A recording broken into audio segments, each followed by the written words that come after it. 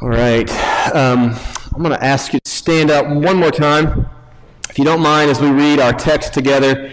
This is the second Sunday in Advent, as we already mentioned. So we are taking a brief break from Ecclesiastes. Some of you, that's a good thing. It was a good thing for me. And so we are in Mark's Gospel. Here we are, chapter 1. Hear the word of the Lord. The beginning of the gospel of Jesus Christ, the Son of God. As it is written in Isaiah the prophet, "Behold, I send my messenger before your face, who will prepare your way. The voice of one crying in the wilderness, prepare the way of the Lord, make his path straight." John appeared, baptizing in the wilderness and proclaiming a baptism of repentance for the forgiveness of sins. And all the country of Judea and all Jerusalem were going out to him and were being baptized by him in the river Jordan, confessing their sins. Now John was clothed with camel's hair and wore a leather belt around his waist and ate locusts and wild honey. And he preached, saying, "After me comes he who is mightier than I, the strap of whose sandals I am not worthy to stoop down and untie. I have baptized you with water, but he will baptize you with the Holy Spirit." This is the word of the Lord. You may be seated. Advent, it's some of you aren't too familiar with that season of the year. Many of us just call Christmas everything in sort of December. But traditionally, Advent is those 4 weeks heading up to Christmas that create a longing, an anticipation, a preparation for Christmas when the child is born. And I said last week, as we looked at Isaiah 64, that Advent begins in the dark. It doesn't begin with holiday lights or, I would say, shopping malls. Do we go to shopping malls anymore? Online shopping. It doesn't begin with the jolly and the fun. It begins in darkness. It begins, the light only comes when the desperation is named and felt. Advent begins with desperation, and all hope is lost. Then out of the loss comes the hope of Christmas. And as we move towards the manger and the baby, we make our way in anticipation to that great hope. But we're not there yet. And so out of the darkness, we see a figure coming. He's bursting out of the shadows. Is this the one? Is this the Messiah? Is this the hope of Israel? We're told here, the forerunner, the herald, is John the Baptist. Some of you remember that famous poem, Henry Wadsworth Longfellow, The Midnight Ride of Paul Revere. Did you have to learn that? Do you know those words? It was April the 18th, I think, in 1775. What did Paul Revere do? Do you remember? He heard what? The British were coming. He ran and he hung a lantern in Old North Church there in Boston. And then he got on his horse, him and his friend. They went across the bridge outside of town. And do you know where they went? They went to Lexington and Concord, right? You remember in your history from 7th grade now at this point? He went and he said, the British are coming. He came in the darkness to tell them, to warn them that the British were coming. Why? So that the people could get prepared, right? The patriots, the colonists could gather their supplies, could gather their armies to be prepared for this day, for the battle. In Scripture, that's the role of John the Baptist. He is the forerunner. He's the herald to come, to tell the people out of the darkness, the silence has been broken. In that way, he's sort of Mr. Advent. He serves the purpose perfectly. He is the one we see as the Gospel of Mark, probably the first Gospel written. So you have the first Gospel, and you have the first words, and they speak of the one who has come to prepare the way in John the Baptist. How does John the Baptist help us prepare for Advent? We're going to look at 3 different things here. First thing he does is John shows us that God's promises will be fulfilled. God's promises will be fulfilled. Verse 2 says this, "As it is written in Isaiah the prophet, Behold, I send my messenger before your face, who will prepare your way. The voice of one crying in the wilderness, prepare the way of the Lord, and make his path straight." Actually, that's a combination of 2 Old Testament prophecies. It's Malachi, the first verse, "Behold, I send my messenger before your face, who will prepare the way. And then the second part is from Isaiah chapter 40, part of what Tommy read earlier, where he says, the voice of one crying in the wilderness. And Mark combines those and says, this is from Isaiah. And he tells us about this one John who has come. He shows us that the promises of God will be fulfilled because the messenger, the one promised, is here to bring the good news. He's not the good news, but he's the one to come to bring the good news. You see our anticipation? He's not him yet, but you see him coming, you get excited. Maybe you have you order the package online, and you're waiting for it to come, and then you see the tracking number, okay, you're getting excited, and then you see the next day, Amazon truck, right, the van pulls in your driveway, and you're getting excited, right, it's almost there, and then the messenger gets out, and he walks, and you see him coming to the door, you're getting excited, it's not there yet, right? We haven't quite opened up the package. That's what John does. But in doing so, it's not just the prophecy of Jesus that will be fulfilled from the Old Testament, but it's all the pieces and the parts that reveal to us that God is a promise keeper, that God will be true to his promises. He said it back in Isaiah some 750 years before. He spoke of someone that's going to come as the precursor to the Messiah, and now he's on the scene. Silence is broken. And John has come. John is the fulfillment of the Old Testament anticipation. The final words of the English Old Testament is the book of Malachi.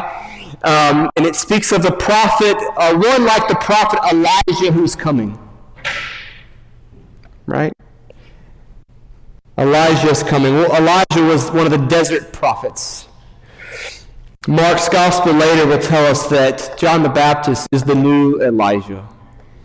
He has come. It describes him. He is camel's hair, leather belt, and locust and honey. He is the desert father come to break the silence, that the scripture will be fulfilled. The messenger is here.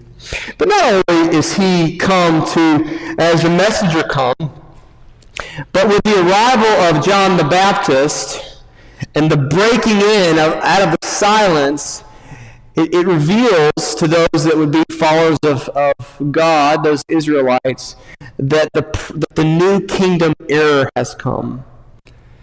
It was 400 years from the end of the Old Testament until... So imagine, you have you're a good Jew, and you have the Old Testament, you have the Torah, you have the words, you have the prophecies, you have Isaiah and Jeremiah. You've gone through all of these trials, but you've got these little shadows and hints about what is to come. 400 years is a long time, right? Do you know your history 400 years back? Your family history? We may tell stories from grandma and great-grandma, and maybe if your family came here from Europe, or maybe came by way of slavery, you might know a little bit. They arrived at Ellis Island on this date. 400 years is a long time. The people of God had many lost hope. And then John the Baptist burst on the scene. And when he comes, it's not just that the Messiah is coming, but with the Messiah comes the new kingdom. Comes a righteousness, comes goodness, comes justice, comes faithfulness. The kingdom is here. John signals the beginning of a new era. He's broken in for Israel. And that coming is to awaken our hearts. Boom, if Jesus is just there, it's a lot, right? John comes as a herald to say he's coming. The Messiah is coming. To tell us. What does this mean for us?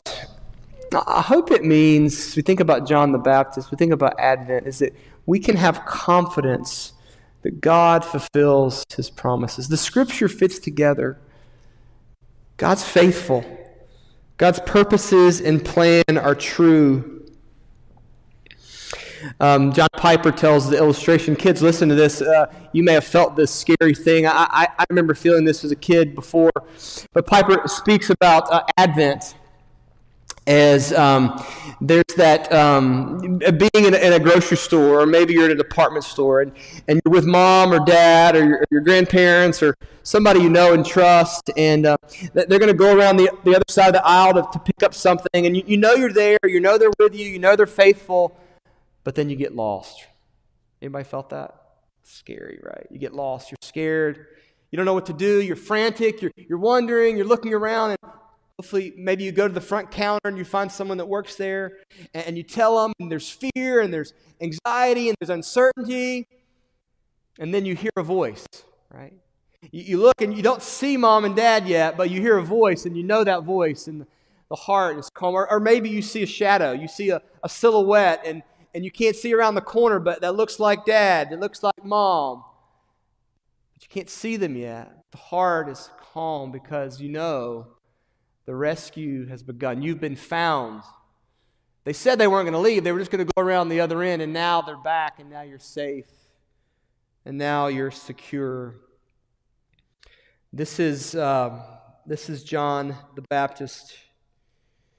He comes to secure, to reassure, to take away the fear, to take away the anxiety, to take away the uncertainty. If God was going to come through, God will come through. How do we apply this? I hope you see that our faith, with all the Old Testament prophecies that are fulfilled, I hope you see that your faith is not some new thing. It's not like an exotic thing. It's based from the beginning of history. God has been working, been active. It was silent for 400 years, but that didn't mean God was inactive. God is working to fulfill His prophecy. We're not Joseph Smith and the Latter-day Saints, right? The Mormons. Couple hundred years ago, or Charles Russell and the Jehovah's Witnesses. They've been around 150 years, 170 years, something like that. Right? It's new. It's this new novel thing. There's a vision. No, our faith goes back to the beginning of creation, and God has been marching through the Old Testament, through the prophets, through the writings, the Psalms, back into the law, telling us things, pointing us to, showing us a shadow. There's voices that are leading up, and we don't see it yet, the people of God, and yet, boom, John's on the scene. And there's this culmination that it's going to happen. The kingdom is going to come. Jesus' words, the kingdom of God is at hand. It's time. Tim Keller says that Mark shows that Christianity is the fulfillment of the ancient record of God's actions and plans throughout the Old Testament. And this begins as John the Baptist enters the stage. Just practically, I hope the continuity of Scripture, the fulfillment of God's promises is reassuring to you, particularly this year, right? I mean, I said earlier, we have had a crazy year. There's a lot of fear, a lot of uncertainty. God's not caught off guard. God's not uncertain. God's not the new kid on the block. God has been doing this from the beginning of time. Second thing John the Baptist shows us, not only does he show us the promises of God, but he prepares us for Advent by showing us that Advent is the season to repent. To repent. It's one of those churchy words, right? Repent. John shows us that when he comes. Verse 4. John appeared baptizing in the wilderness and proclaiming a baptism of repentance for the forgiveness of sins. John's old school, you know. He's the old school preacher. He's dressed a little bit like a hippie, you know. He's got the camel's hair, the leather belt. He's eating the wild honey and the locusts out in the desert. He's kind of new age, you know. He's crunchy. You know, he's whatever term, he's off the grid somewhere, you know. That's how he looks, but his message is as old as it comes. It's repentance. It's repentance for the forgiveness of sins. Later, he said they would come to him in the desert. The people would come confessing their sins. He would preach a baptism of repentance. And that doesn't mean baptism of repentance, doesn't mean a salvation by baptism. But it means baptism pictures for us. We'll do this next week when we have a baptism. Baptism pictures for us the idea of cleansing, the idea of renewal, of a change of heart, of a change of a life. Those were coming out to the wilderness to see this person, John the Baptist, in the like of Elijah, and he was preaching them to repent, to turn from their sin, to be cleansed, to turn. It's not a religious add-on. It's not like come to this John the Baptist, the forerunner to Jesus, and just tweak your life or change a few things about your life. No, it's actually going to be a baptism of repentance, a change of life, a full following of Jesus. There would be a new way, new alliances. You would become a follower, a disciple of Jesus. So John comes on the scene, and he's not Jesus, but he shows us the road to Jesus. He's going to illuminate for the people of God, this is the path. It's going to be one of repentance and new life in Jesus. In that way, he prepares for the Lord. But not only does he prepare like heralding, Jesus is coming, the Messiah is coming, but he also says for us to prepare our hearts. We're going to sing it in a little bit, Joy to the World. You know the line, Joy to the world, the Lord has come. I won't sing it, Marcus. For y'all's sake, I won't sing it. Let earth receive her King, right? Let every heart prepare him room. You ever sing that phrase? Prepare. What's he saying? Every heart prepare him room. That's what John the Baptist is doing. He's preparing us for our hearts to have room and space for the Messiah. He is the Advent preacher. He's calling us in our hearts. We can't properly engage with Jesus, the Messiah, if our hearts are full of idols. Right? If our hearts are full of things dishonoring to the Lord, there's no space, there's no room. And John says, prepare yourself. Prepare your heart. Repent. Turn. Be ready.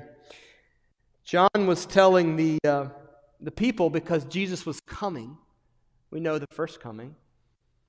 But we come to Advent. We're going to celebrate on the 25th of this month that Jesus has come. And yet this season, this 4 weeks, is still preparing us. We're still getting ready for Jesus, not just the first coming, but that he will come again. To be on guard, to be ready. Listen to these words of Jesus in Mark 13 about being prepared. Jesus says this, but concerning that day, that's the second coming, or that hour when Jesus comes again, no one knows, not even the angels in heaven nor the Son, but only the Father. Be on guard, keep awake, for you do not know when the time will come. It's like a man going on a journey when he leaves home and puts his servants in charge, each with his work, and commands the doorkeeper to stay awake. Therefore stay awake, for you do not know when the master of the house will come, in the evening or at midnight, or when the rooster crows, or in the morning, lest he come suddenly and find you asleep. When I say to you, I say to all, stay awake. That's what Mark says, what Jesus says. So that's what John is telling the first hearers. Advent season. Stay awake. The Messiah is coming. And it rings true for us. Stay awake. He's coming again. Prepare him room in your hearts. I know repentance is a churchy word. It means to turn, to give ourselves to the Lord, to surrender the ways we're going. Where do you, this season, let's don't waste our Advent. Let's not waste our COVID year. Where do you need to repent? Where is your heart hard? Where are you bitter? Or where are you, despite where are you busy in a way that Jesus is just pushed out?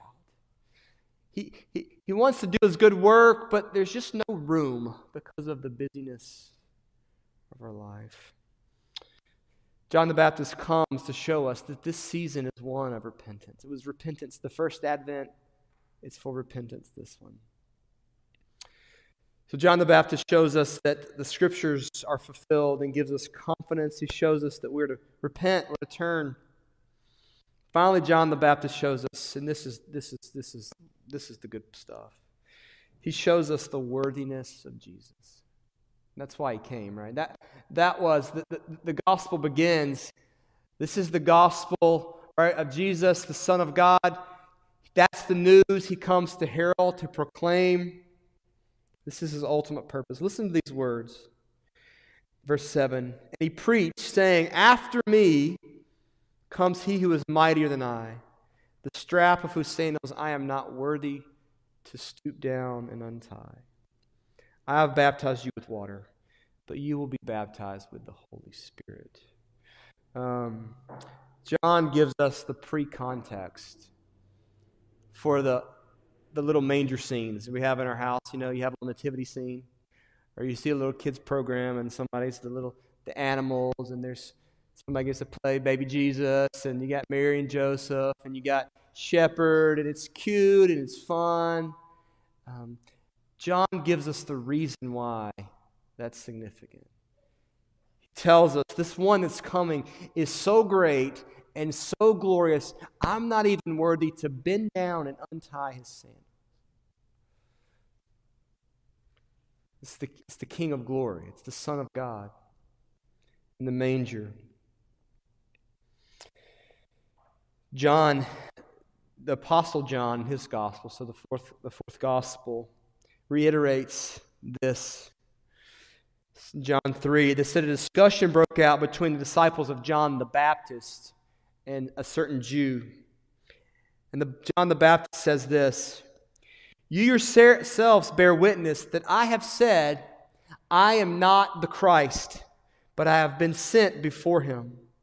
The one who has the bride is the bridegroom. The friend of the bridegroom who stands and hears him rejoices greatly at the bridegroom's voice. Therefore, this joy of mine is now complete. He must increase, and I must decrease." That's what John said. That was John's ultimate goal. He broke the silence. He wanted the people to prepare so he could say, I'm going to now decrease and fade away, but he must increase. Some of you heard me tell this story.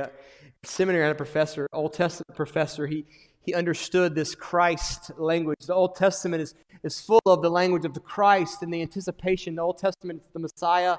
New Testament, Christ, same word, different language, same concept. And he would understand this idea of the Christ. So the first day of class, he had us all stand up. First, I thought, this is the weirdest thing. He had us all, one at a time, he had to stand up and say, Ben Nelson, I am not the Christ.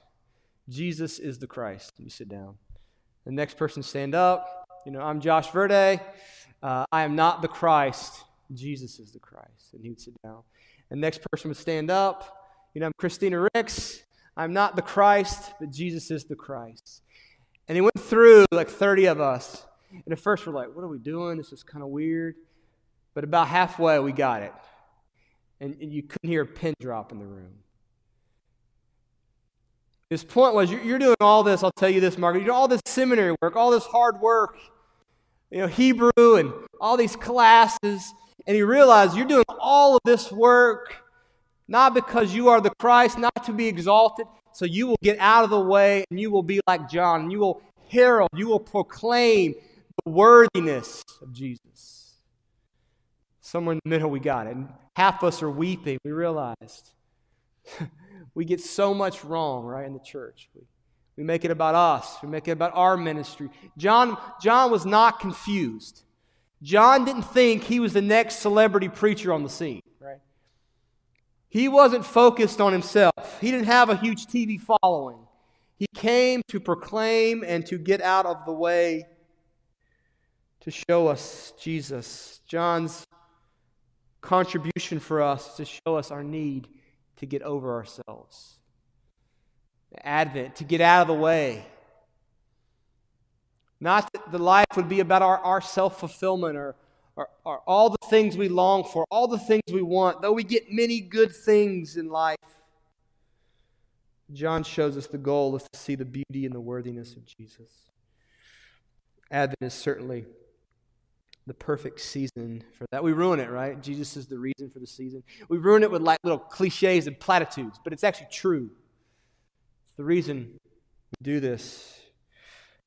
How do we demonstrate his worthiness? Application, worship, right? We worship. We sing, "Come and adore him." The shepherds came, right? The wise men would come later. Why would they come? They would come to adore, to see the beauty, to see everything God has been pointing in the Old Testament, all these shadows, all these voices that were faint have now come in full view, right, in color in the person of Jesus. Would we worship him? Do you worship him? This season, is your heart full of worship? And second, the worthiness of Jesus, we testify. That's what John was doing. He came to bear witness that Jesus is the answer. There was no delusions. It wasn't about him. It was about Jesus. So much so, he would testify at great cost to himself. You know what happened to John the Baptist? Right? What did Herod do at the request of his brother's wife? He would be beheaded, right? Herod would be beheaded because he was a testifier to the truth. He would be arrested and be imprisoned, and then he would be beheaded, and his head would be put on a plate and brought out at a party, right? The disciples of Jesus saw it, and they went and told Jesus. Can you imagine? Can you imagine Jesus here? His good friend John the Baptist. His head is on a plate because his calling was to proclaim, to herald who Jesus was. Do we testify? Some of you know, as we wrap up, the modern day sort of origins of the marathon, right? You know, it's the ancient Greek legend. I think 400 and something BC. There's a battle between the Greeks and the Persians, and it's in the small town of Marathon, and the Greeks win the battle, and so the guy, you know, someone takes off. He's the runner. He has the news to go tell those in Athens. It's about 25 miles away. So he runs 25 miles from Marathon to Athens, and he proclaims, right, we have won, the Greeks, we've won. And then what happens, you know? He collapses and dies on the spot, right? It's probably what happened to me if I tried to run a marathon, honestly. I'd probably die in the moment. So I'd be in good company. It wasn't about the messenger, right? It wasn't about him. He had one goal, he had one calling, and that was to get this information from here to there. Part of our life, our calling, is to proclaim the message. It's to herald the message. It may be costly. It may cost us our life. It does our brothers and sisters around the world, which we take for granted. It costs them their life to proclaim the worthiness of Jesus. But when we see it, when we get a taste of it, when we worship and bow down, and we've known something of his goodness and grace in us, then we tell, that we proclaim, then we speak. I don't think I've ever preached just a sermon on John the Baptist, but it's been really helpful for me. He is the Advent figure, right? He's the prime example to show us that when he comes, God is doing what he said he would do. We need to know that today. God is doing what he said he would do. He comes telling us what we still need to know, that we need to repent of our sins, not just then, but now. And he tells us that there is one who is worthy. There is one. His name is Jesus. And every knee one day will bow in heaven and earth to him. This season, let's bow. Let's bow and worship, and let's rise and proclaim the worthiness of him. Let's pray. Jesus, thank you for these words from your word. They are true. We have these figures, sometimes we don't really know what to do with them. We don't know what role they play. And yet John played such a significant role, one in which it wasn't about him. It wasn't about who he was. It wasn't about his great gifts. It was about proclaiming Jesus to us and showing us that you are the good and gracious and faithful God. I pray this evening, I pray these next weeks, that we would celebrate Advent in a way we've never celebrated. That we would let the struggle and the sorrow and the tears and the frustrations, the quarantines, the sicknesses, the disruptions, we would let those drive us to see you. Lord, may it be so. We pray. In Jesus' name, amen.